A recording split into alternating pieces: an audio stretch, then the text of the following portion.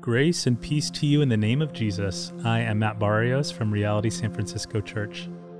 Today we're reading and occasionally pausing to pray through Acts 13. Feel free to pause the recording at any time if you'd like to reflect longer, and we encourage you to journal as you listen if you can. Let's first take a moment of quiet to open prayerfully to God's presence with us. Let's take a few deep breaths.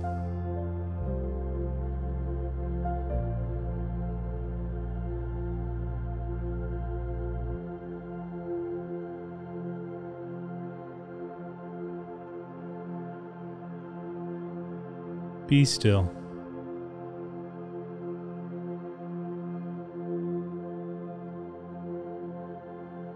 Be quiet before God.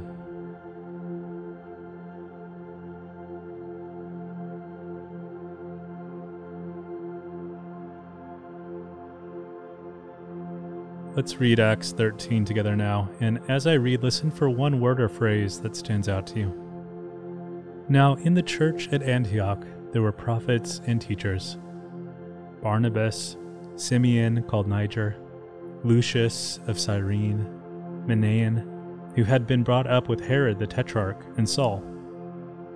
While they were worshiping the Lord and fasting, the Holy Spirit said, "Set apart for me Barnabas and Saul for the work to which I have called them." So after they had fasted and prayed, they placed their hands on them and sent them off.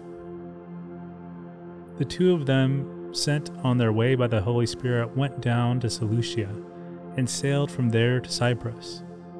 When they arrived at Salamis, they proclaimed the word of God in the Jewish synagogues. John was with them as their helper. They traveled through the whole island until they came to Paphos. There they met a Jewish sorcerer, a false prophet named Bar-Jesus, who was an attendant of the proconsul Sergius Paulus. The proconsul, an intelligent man, sent for Barnabas and Saul because he went to hear the word of God. But Elymas, the sorcerer, for that is what his name means, opposed them and tried to turn the proconsul from the faith. Then Saul, who was also called Paul, filled with the Holy Spirit, looked straight at Elymas and said, "You are a child of the devil, and an enemy of everything that is right. You are full of all kinds of deceit and trickery. You will never stop perverting the right ways of the Lord. Now the hand of the Lord is against you. You are going to be blind for a time, not even able to see the light of the sun." Immediately mist and darkness came over him, and he groped about, seeking someone to lead him by the hand. When the proconsul saw what had happened, he believed, for he was amazed at the teaching about the Lord. From Paphos, Paul and his companions sailed to Perga and Pamphylia, where John left them to return to Jerusalem. From Perga, they went on to Sidon and Antioch. On the Sabbath, they entered the synagogue and sat down. After the reading from the law and the prophets, the leaders of the synagogue sent word to them, saying, "Brothers, if you have a word of exhortation for the people, please speak." Standing up, Paul motioned with his hand and said, "Fellow Israelites, and you Gentiles who worship God, listen to me. The God of the people of Israel chose our ancestors. He made the people prosper during their stay in Egypt. With mighty power he led them out of the country. For about 40 years he endured their conduct in the wilderness, and he overthrew 7 nations in Canaan, giving their land to his people as their inheritance. All this took about 450 years. After this, God gave them judges until the time of Samuel the prophet. Then the people asked for a king, and he gave them Saul, son of Kish, of the tribe of Benjamin, who ruled 40 years. After removing Saul, he made David their king. God testified concerning him, "I have found David, son of Jesse, a man after my own heart. He will do everything I want him to do." From this man's descendants, God has brought to Israel the Savior, Jesus, as he promised. Before the coming of Jesus, John preached repentance and baptism to all the people of Israel. As John was completing his work, he said, "Who do you suppose I am? I am not the one you are looking for, but there is one coming after me whose sandals I am not worthy to untie. fellow children of Abraham, and you God-fearing Gentiles, it is to us that this message of salvation has been sent.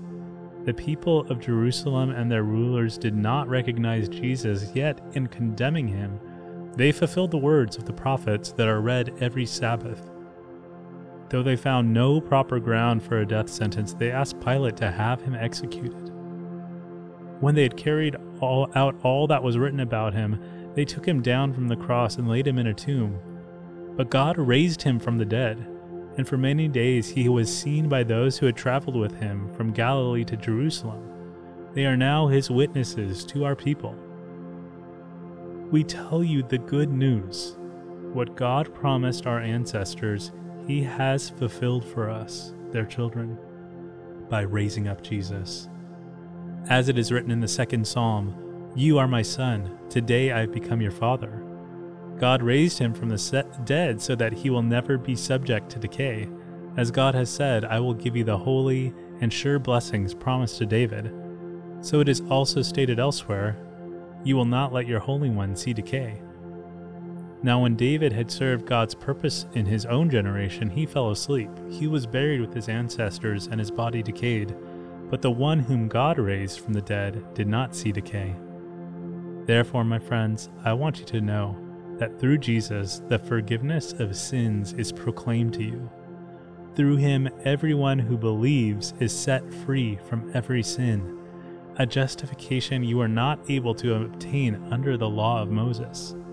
Take care that what the prophets have said does not happen to you. Look, you scoffers, wonder and perish, for I am going to do something in your days that you would never believe, even if someone told you. As Paul and Barnabas were leaving the synagogue, the people invited them to speak further about these things on the next Sabbath.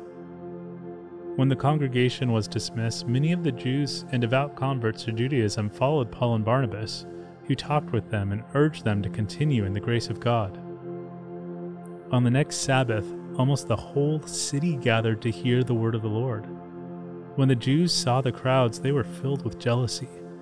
They began to contradict what Paul was saying and heaped abuse on him. Then Paul and Barnabas answered them boldly, "We had to speak the word of God to you first. Since you reject it and do not consider yourselves worthy of eternal life, we now turn to the Gentiles. For this is what the Lord has commanded us. I have made you a light for the Gentiles, that you may bring salvation to the ends of the earth." When the Gentiles heard this, they were glad and honored the word of the Lord.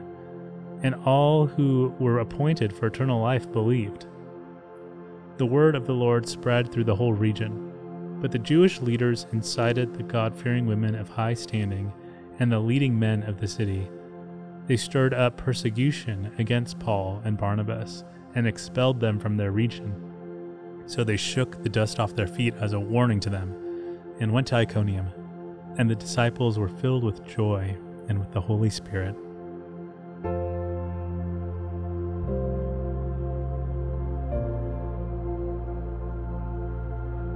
Now, taking the word or phrase that stood out to you, let it lead you into an encounter with Jesus as you prayerfully reflect. What do you think God is trying to reveal to you in this scripture? Pause, consider this with God, and write it down.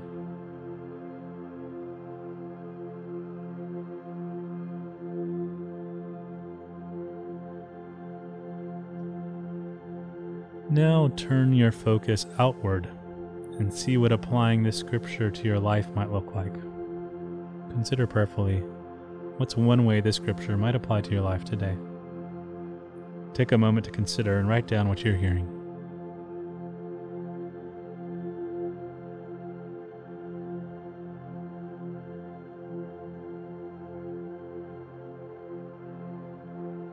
And finally, take this final pause to devote yourself to God, to seek His refreshment, and to commit yourself to following Him.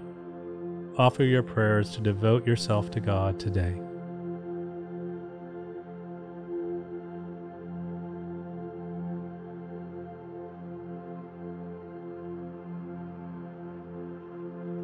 Thank you for joining me in today's bread reading. We'll continue tomorrow with a reading from Acts 14.